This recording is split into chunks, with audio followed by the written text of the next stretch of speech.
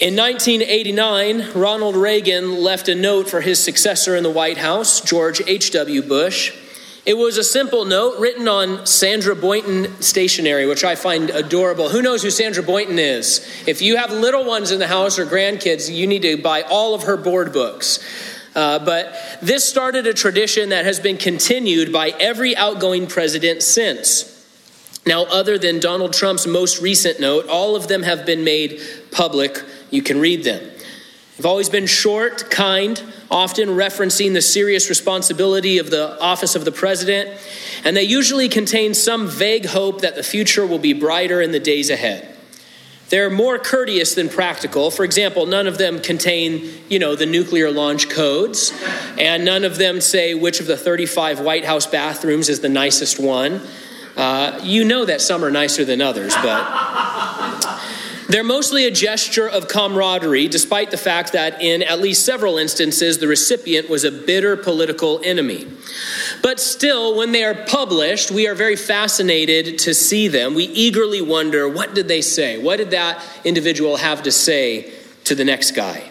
Now, last week, in our studies through Revelation, the last book of the Bible, we began that section that contains 7 letters from Jesus himself to specific churches and to anyone who has ears to hear. Though they are short, they are not just some traditional nicety from an outgoing politician. No, they are practical and critical. Each one is an essential message from a king who is coming back to rule and reign forever. We went through the letter to the church at Ephesus last time, and we discovered that something had gone very wrong there. They were in danger of losing the most vital thing, and so Jesus reached out to them to try to pull them back from the brink of spiritual disaster. I think it's fitting to go back and take a look at another letter that was written to the church during a time when it was operating in the love of God. This letter that we're going to look at was written about 30 years before the one in Revelation. And this time it was penned by the Apostle Paul under the inspiration of the Holy Spirit. And Paul was the one who had founded the church in Ephesus. And so I think it can be instructive as, we look through these letters in Revelation. Some of them, like Ephesus has a corresponding epistle. The others don't necessarily. But we can go back and look and say, okay, if we were doing like a post-mortem on what was happening at the church in Ephesus, something had gone terribly wrong. Was that a surprise to them? Were they, was it sprung upon them? Was it something that they wouldn't have been able to predict? Or had they been given proper instruction? And of course, we know that they had. And so we're going to look at a little bit of that letter today. It had been around 5 years since Paul had been in town, and now he was a prisoner in Rome, writing this epistle in chains. Though he never expected to see his Ephesian friends again, he wanted to express that they were not forgotten by him, Paul, or forgotten by their Savior. They were still on the Lord's mind, and so the Holy Spirit prompted and inspired Paul to write them this wonderful letter. And like the letters we find in the Revelation, this one is written to us too. Though it was first delivered to a local congregation in Turkey, it's addressed to everyone who is in Christ. And so if you're a Christian here today, this letter is for you. The late Pastor Ray Stedman called Ephesians a letter about how to handle life as it is. Of course, for a Christian, handling life doesn't mean just getting through life, but growing through life as we progress in what the Bible calls sanctification. The Bible explains that God began a work in us as Christians and that he continues to work, and one day he will complete that work. That work is called sanctification. It's a process by which God accomplishes great transforming things in us and through us, where we are more and more conformed into the image of Jesus Christ. By the time Revelation chapter 2 was written, the Ephesian church had gone off course. But years before, when they were still in love with the Lord, Paul had some concerns that he wanted to address for them. And as he taught, he shared a prayer, one of his own personal prayers. He shared with them in a moment of personal tenderness. And it was a prayer to God on their behalf that they would enjoy abundant spiritual lives that were full of power, full of satisfaction, full of growth in the Lord. Now, we want that, right? Don't we? Wouldn't we want the Apostle Paul, to be praying that for us as well? Don't we want to lay hold of that kind of fullness? Of course we do. Well, Paul knows the way, and he explains it to us. And we're going to begin our section in verse 15 of chapter 1. He says, "This is why, since I heard about your faith in the Lord Jesus and your love for all the saints." Hold there for a moment. In the opening of the letter, Paul overflowed with excitement about all the blessings that God's people receive through his grace. He describes how God's eternal plan has been to enrich us by his love and take away our sin and reveal mysteries to us and bring everything together in Christ. And all of these great things that God wants to do and has promised to do are not simply things that he would like to do if he ever finds the time.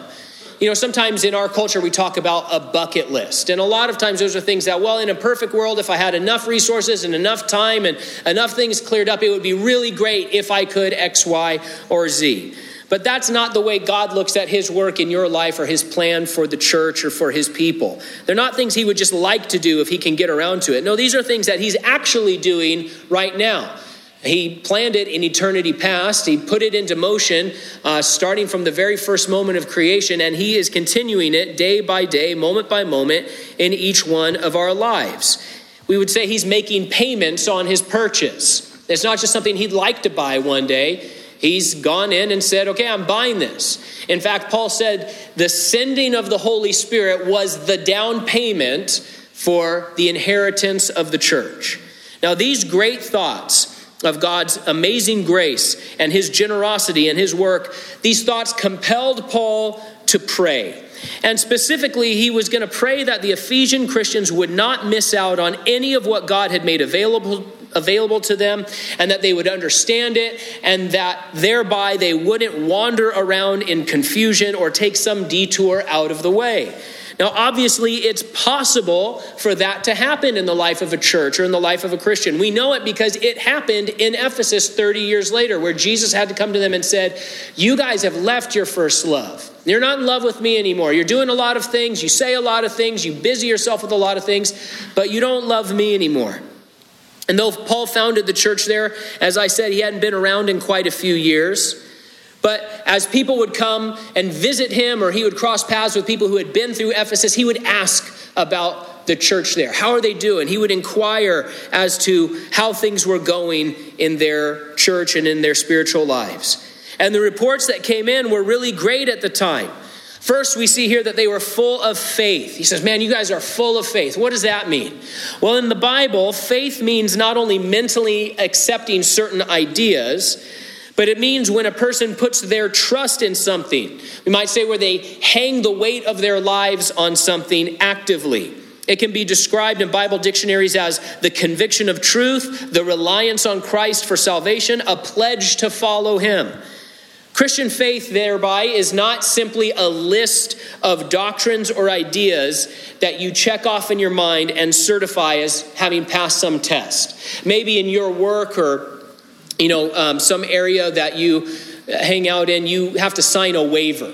Do you understand X, Y, and Z? Yes, yes, yes. Okay, then you're good to go. Or maybe in your job, you had to do some kind of safety training. I remember years ago when the high school campus was still open and students could go off campus for lunch, we opened up the cafe and a bunch of students would come over every day and we would feed them. It was kind of a cool ministry.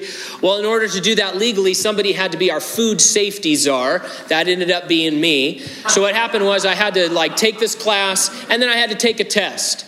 And as long as I passed this test and answered the right answers, a certain percentage of the right answers, they said, you're good to go. We don't really care if you do any of that stuff, but somebody knew you were supposed to, right? Well, faith isn't like that. And that's some of the trouble of some traditions, right? Where it's like, well, I was confirmed in my faith. I went before somebody and I said X, Y, and Z, and thereby I'm good to go. But that's not what faith is in the Bible. It's not just a certification that, okay, you've passed the cosmic test and you're good to go. Rather, in the Bible, faith is something that is lived out. Paul said it's your faith. It's a personal thing. It leads to your life choices. Now, these Christians in Ephesus believed, and what a difference it made in them and the world. You want to see what kind of difference it made? Read the book of Acts and see what happens when the people in that book believed, and how their communities were changed and their lives were changed, and whole industries that were wicked were shut down overnight, those sorts of things. But what did they believe? It was faith in the Lord Jesus, Paul said here. You see, their faith wasn't just in God at large, or in morality or justice, or some of these catch-all terms that people try to use today. And the difference is key, because if we don't have an external standard, then man will fashion gods and morality and justice in his own image, right? No matter what, if you don't have your own standard, man has to worship something. We're wired to worship. And if you don't have an external standard that you submit yourself to, well, then man goes out and he fashions God in his own image in a way that makes sense to him. He fashions morality and justice in his own image, according to what makes sense to him in his time and in his culture. But Jesus Christ is different than any God ever conceived in the imagination of man. Now, if the Ephesians' faith was simply in moral goodness, you'll talk to people in your life, maybe family members or friends who say, and you try to talk to them about Jesus, and they say, hey, I'm a good person. Well, what does that mean? It means in some standard that they have created for themselves, they say, I'm generally better than I am worse according to my own standard. But that's a real problem, because human morality changes and shifts from time to time and place to place. No, their faith, the Ephesians' faith, was anchored in and built upon a real person who had been revealed by heaven, the man Christ Jesus. Now, if he is the standard by which we have to measure our faith, or if he is the bedrock upon which we build our faith, which he is, well, where do we find information about him? How do we learn about who this God-man is? Well, it's found in one place, the inspired, infallible, inerrant Word of God. We're told that he is revealed in the volume of the book. That's what Jesus said. What he said, what he did, what he's like, what's his plan, all of these things are found on the pages of Scripture. The truth of Christ and the salvation found in him is not found by looking within at our own wicked hearts, nor at culture around us, nor even at our own human history, nor even in creation. You can't look up into the stars and understand the gospel of Jesus Christ. You can look up into the stars and realize, oh man, there is a God who designed all of this. Look at the fine-tuning of the universe, and look at the perfection of the earth and the systems therein so that life can grow. And so you can understand that there is something outside of the world that created the world. But you can't look up into the stars and say, oh, Jesus Christ is the second person of the Trinity, and he came in his incarnation, the God-man, and he lived a sinless life and died, and 3 days later rose again. No, that has to be revealed to us in what we call special revelation, which is the Word of God, the 66 books of the Bible. Now, we're hanging here for a moment because this is really important. We're talking about meaning and purpose. We're talking about life and death. Our faith must find its source and supply in the truth of Christ. Not feelings, not culture, not human philosophies, but in revealed truth, the Word of God. Think about it this way. How do you set a clock? If your power went out in the rainstorm last week, and your oven's flashing at you 12, 12, 12. How do you set that clock? If you're like me, you do this. You reach in your pocket and you say, Steve Jobs, what time is it? Right? And then Steve Jobs tells you what time it is. And you set your clock according to that clock. If you want it to be right, you have to set it according to an external, correct, reliable standard. Who used to call popcorn? I remember being a kid, I loved to call popcorn and listen to that robot tell us what time it was. It was really fun.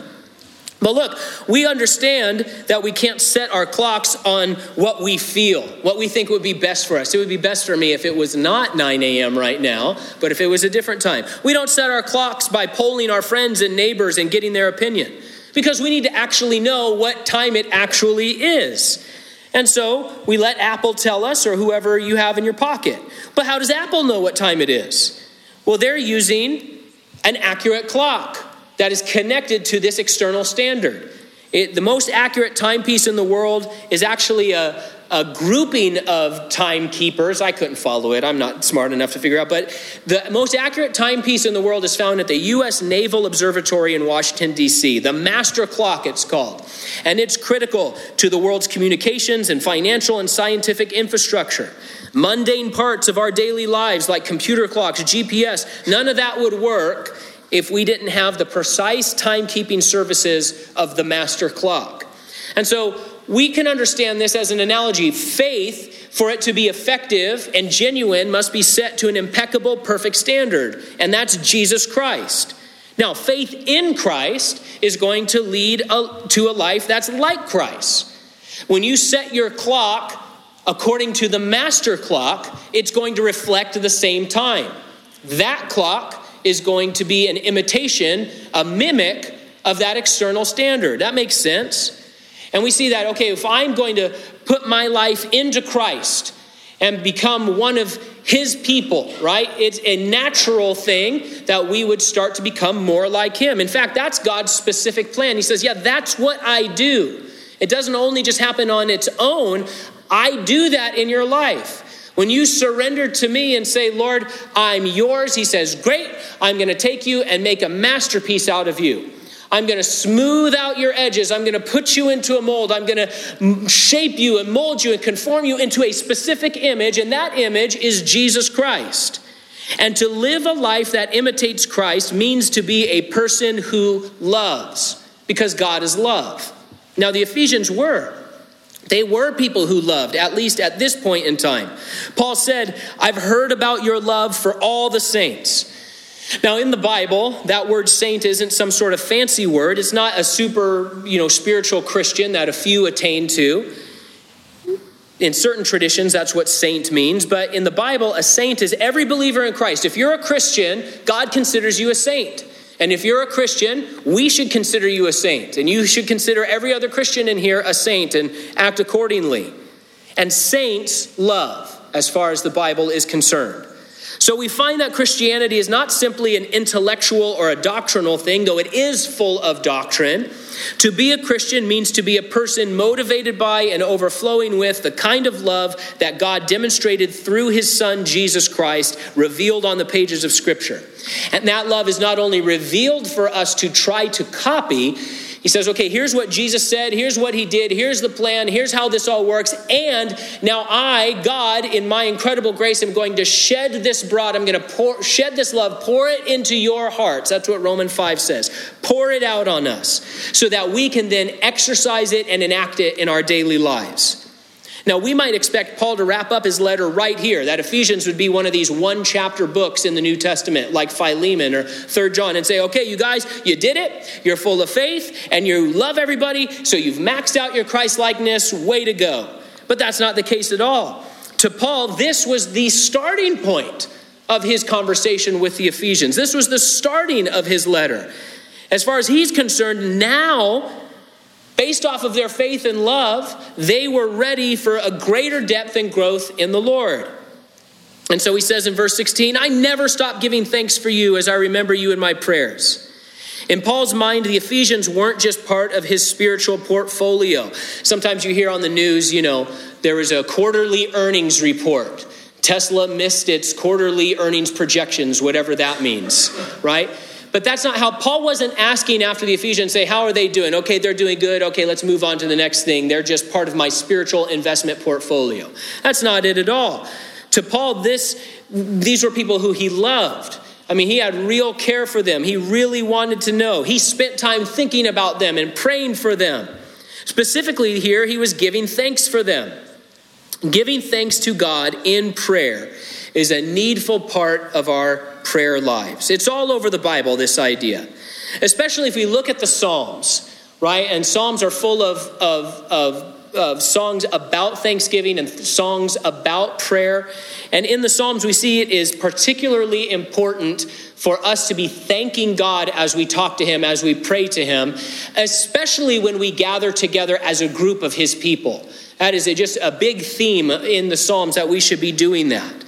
And so it's not just an Old Testament idea either. In Philippians 4, we're told that in every situation, present your requests to God with thanksgiving. And so we just want to be the kind of people who, as we pray, and especially as we gather together to pray, like on Wednesday nights, Saturday nights, other times, we want to be sure that we are bringing just hearts of thanksgiving and words of thanksgiving to God for all of his grace and abundance toward us. Even when we're bringing our requests, we can do so with thanksgiving. And that's exactly what Paul's going to do in verse 17 as we get to his first request. He says, I pray that the God of our Lord Jesus Christ, the glorious Father, would give you the spirit of wisdom and revelation in the knowledge of him.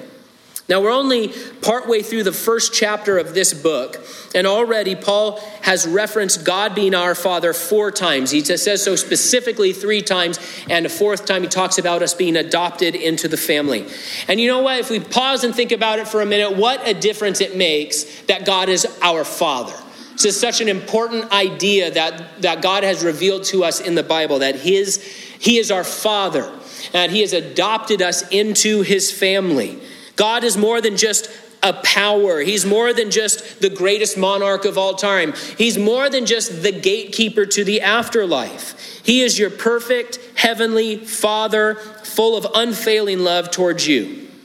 Now, for a moment, consider how hopeless and futile prayer would be if God wasn't our Father. Maybe this illustration will help us feel that out. About once a month, we put out the prayer cards, right? And we write out requests and different things that are going on because we're going to pray about those things to God our Father. Now imagine this month, instead of us putting out prayer cards, we put out notes to the President of the United States.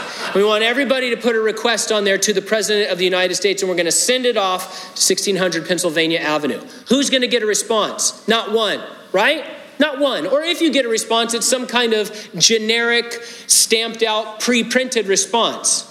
Right? You don't get a response from the President of the United States. If we wrote to him and said, Mr. President, I'm in so much need of help. I'm so discouraged. I've got this issue going on in my family. I don't know what to do. You're not getting a response. Why? Because the president doesn't know you from Adam. He has no idea who you are. He doesn't know what Hanford is, right? That's any president, by the way. That's not a commentary on our current president, right? He's like, Hanford, is that the place in Washington where all the nuclear waste is? We're like, no, that's another Hanford. You don't get a response. But if you write a note to your dad and you say, man, Father, I've got this going on. A loving father responds very, very differently. And God says to us in the Word, he says, you know what? I'm your loving Father. And when he talks about how he views our prayers, here's one example. He said this in 2 Kings 20. He said, I have heard your prayers and I have seen your tears. God's not only willing to hear us when we pray, he's listening for us. In fact, he's actually much more attentive to us than we are to him. And that is mind-blowing. All of his love and his power and his ability are bent upon accomplishing his plan to adopt you and me into his family and fill us with his fullness and accomplish his gracious work on our behalf. That's what he's doing right now. That's what he's busying himself with right now. So Paul says, I pray that God would give you the spirit of wisdom. What does he mean here? And in some translations, that spirit is capitalized. And okay, so what is he saying? Well, he can't really mean that he's referring to the Holy Spirit himself, because Paul had already established that they had been sealed already in the Holy Spirit, and that the Holy Spirit had already been given to them as a down payment and guarantee of God's promises. The term used here for spirit is described as a vital principle. It's described as breath to the body. Every component of your body needs breath, needs oxygen to do its thing from head to toe. And so Paul then gives us an image of wisdom, God's wisdom, permeating every aspect of our lives like oxygen in the body. Now, of course, in the Bible, wisdom doesn't just mean smarts or book learning or knowledge that you can catalog, right? It means God's wisdom, his truth being applied to our thoughts and our words and our choices and our decisions, our mentality, our worldview, all of those things. That's God's wisdom. It means taking what God has said and allowing that to give us a different but true perspective on reality. This is so important that God says to have his wisdom is better than having a warehouse full of gold and rubies. He said, if you had the option of the Amazon warehouse in Fresno being full of gold and rubies all for you, or the option of having God's wisdom in your life, you should absolutely every single time pick God's wisdom. It's of so much more value. In fact, the Bible says that nothing that you can desire can compare with God's wisdom. Well, great. How do I get it? Well, Jesus said in Matthew 7 that to hear God's word and do it is wisdom. That's how we do it. That's how we get it. We're back to the scriptures. We find that to know Jesus, we must discover him in the word of God. And along the way, we're going to find the riches of God's wisdom in the very same place. We're also told in Psalm 107 something very sweet. We're told that to be wise is to consider the steadfast love of the Lord. That's an amazing thing as well. A lot of times we think of wisdom, I got to learn and I've got to study and I've got to do X, Y, and Z and all of this knowledge. And we end up thinking academically, or we end up thinking about volume of information and material and all of that. And the Bible says, listen, if you just sit and think about how much God loves you, by doing that, God installs his heavenly wisdom into your life.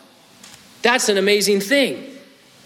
Now, Paul's second request here is that they receive the revelation in the knowledge of him. That these Ephesians would understand more about God as revealed by the words and life of Jesus Christ. During the election cycle, there was a lot of debate and speculation among Christians as to where Jesus would stand on certain policies. Did you see any articles like this? Jesus would be at this protest, but not that protest. Jesus would support this law or this legislation or this position, but not this one. And Christians were fighting about that and, getting hot button topics and arguing about them. But listen, John, the apostle whom Jesus loved, in his first epistle made it very clear to us, the Christ has been revealed. What you need to know about Jesus has been revealed. His life has been described and detailed and declared.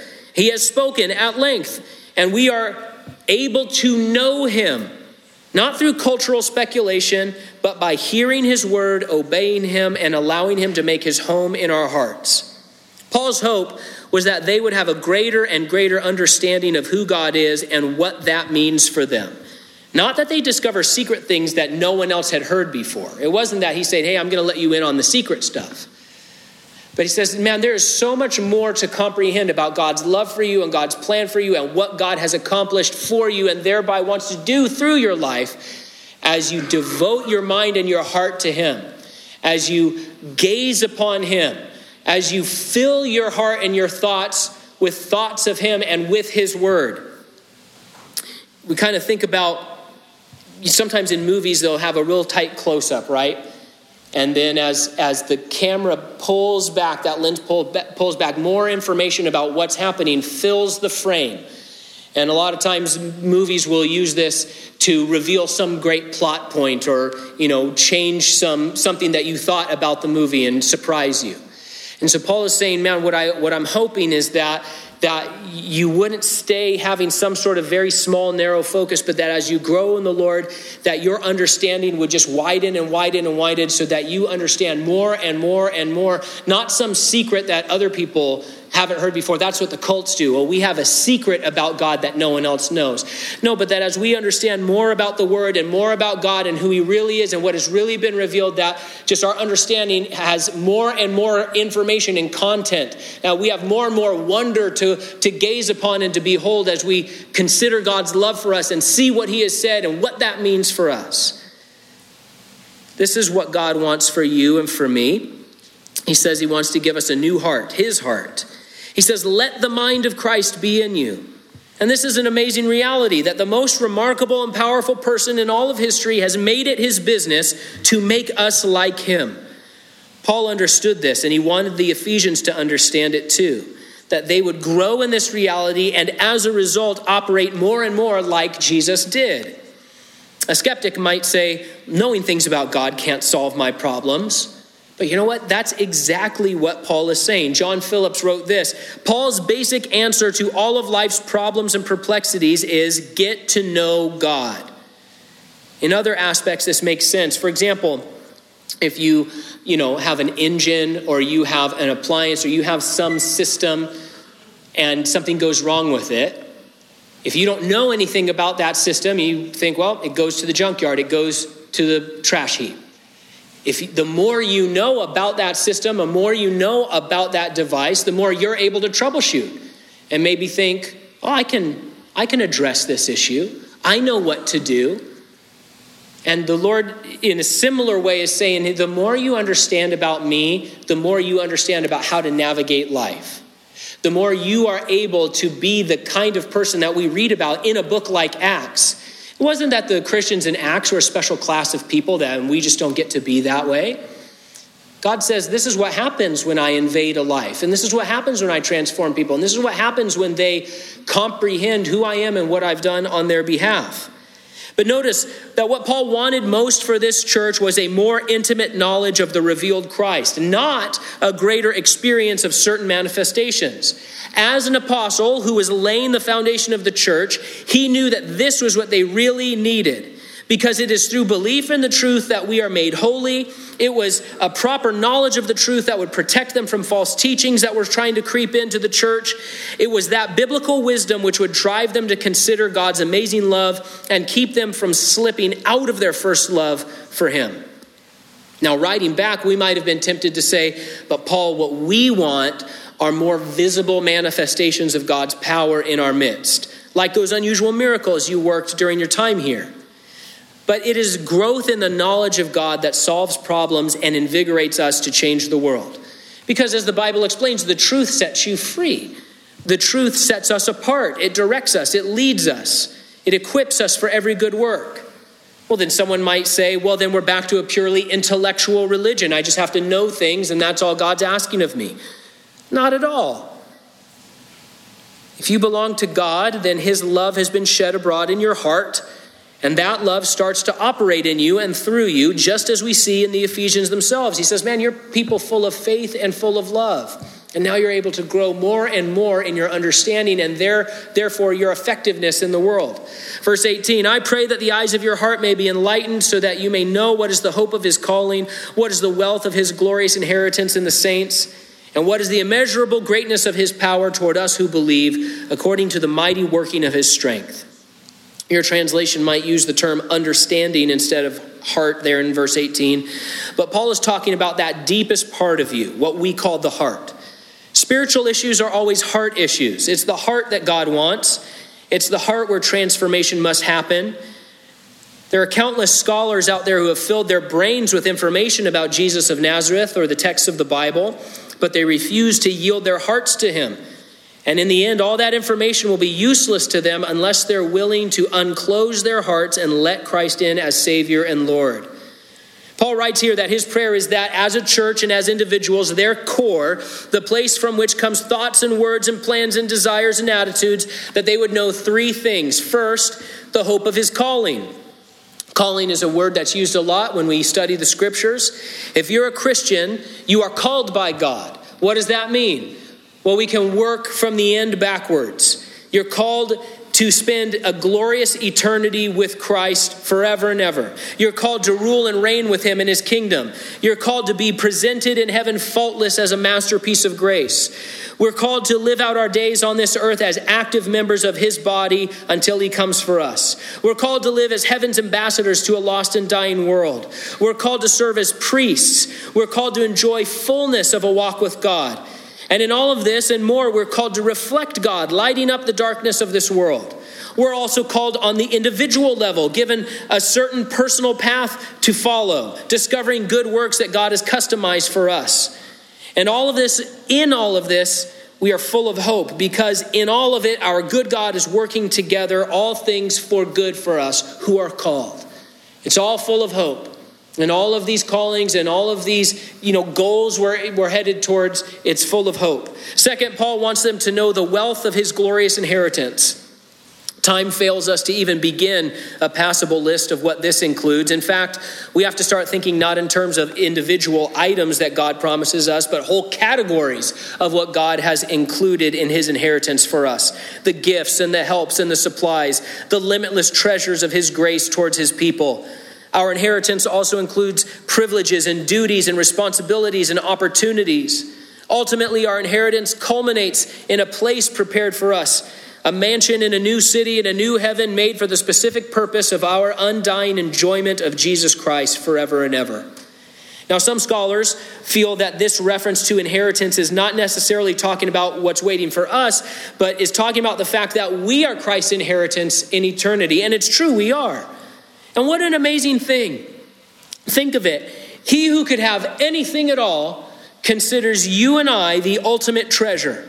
And today he's waiting with eager expectation for that moment when you are united with him in glory. If you ever paid a little bit too much for something that you bought on eBay, maybe that auction got a little bit out of hand, but you just kept hitting bid. Okay, but then that notification pops up, right? You won it. When that happens, or if you just buy something online that you shelled out for, as soon as you hit, buy and you pay your fee, do you then think, you know what, if it comes, whenever it comes, I don't really care? No, you care. You're like, where's my FedEx update? They didn't put a tracking number on there. It's stuck in Illinois. Why is it stuck in Illinois all the time? You're like refreshing, and then those three magical words that we all want to hear every time we buy something online, out for delivery. It's coming. Listen, Christ paid the highest price that could possibly be paid, and you know what he got in return? Junk. Let's be real. He got the most busted up, defective stock imaginable. But in his eyes, how does he describe us? He says, you are the pearl of great price. He sold everything. He sold everything so that he might have you as his inheritance in glory. The third item on Paul's list here, the immeasurable greatness of his power. There's no power like God's power. It can move mountains. It can turn back time. It can raise up kingdoms. It can bring kingdoms down. It can undo any effect of any evil. It can bring the dead out of their graves. And that power is offered to us. And so in this prayer of Paul's, we catch a glimpse of the incredible package that God has put together for his people. He gives us truth to guide us, provision as we go, power to do the impossible. Okay, then how can I know the mighty strength of God that has been offered to me if that's what he wants for me? How do I know it? Should we expect to break the laws of nature at will? Should we expect to immediately topple every enemy that we face, escape any trouble we find ourselves in? Well, miracles like that do happen sometimes. But the Bible explains that there are many other ways by which we know the Lord's matchless strength day by day. We know it by being full of the Holy Spirit, 2 Timothy chapter 1. We know his strength by being full of joy, Nehemiah 8. We know it by being faced with impossible circumstances, Joshua 1. And God's strength is made perfect in our weakness, 2 Corinthians 12. Usually we are most interested in the mountain shaking kind of power, right? But it is a transformed life that makes a greater difference in the world. Listen, Paul was one of the most brilliant people alive on the planet when he was doing his thing around the Gentile empire. And he worked wonders and miracles and things like that. Not at will, but as God used him. But when he described what caused people to give God glory through his ministry, here's what he said. It wasn't that he healed people. It wasn't that he was the smartest guy in the room. It was this. He who formerly persecuted the church now preaches the faith he once tried to destroy, and they glorified God who heard that. A transformed life made the difference. Paul's prayer for these precious Christians was that they would know what was theirs to receive as children of God, and that their love and strength and wisdom would grow and grow day by day. He would wrap up his letter in chapter 6 by saying a final word, be strong in the Lord. How? Well, we have it here in verse 19. Through belief. That's what he said. His power toward us who believe. Christ has done what is necessary. He has made the way. He has invited us to take it and supplied all we need for the journey. So the question is, will we believe and obey? Will we say, yes, Lord, your wisdom, your will and not my own? Now remember, this is not just some letter from an outgoing politician, not some formality or courteous note. This is the path forward for God's people. This is the way to take that we might lay hold of all that Christ has won for us and promised to us. This is how we can know the power of his resurrection and be transformed from our humble condition into his glorious image.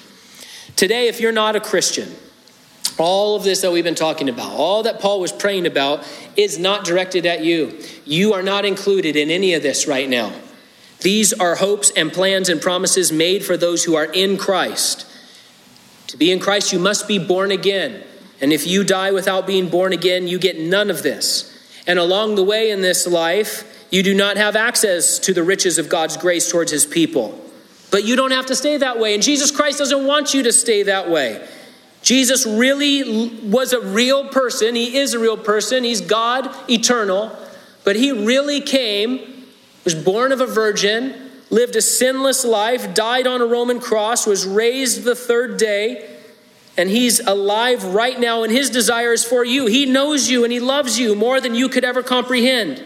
As far as he's concerned, you are a precious jewel that he wants to retrieve from the crust of the earth, but he will not force you. The Bible says he stands at the door of your heart and knocks, and he waits for you to open up.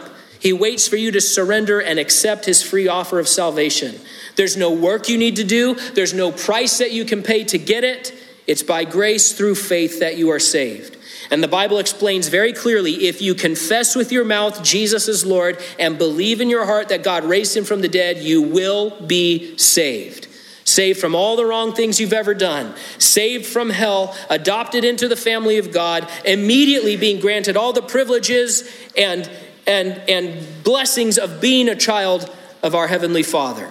And so today, if that describes you, we would urge you, call on the name of Jesus Christ. Tell him you believe and will go his way, and begin your life of faith and start to know and then grow with all of the rest of us what is his hope and grace and strength. Let's pray.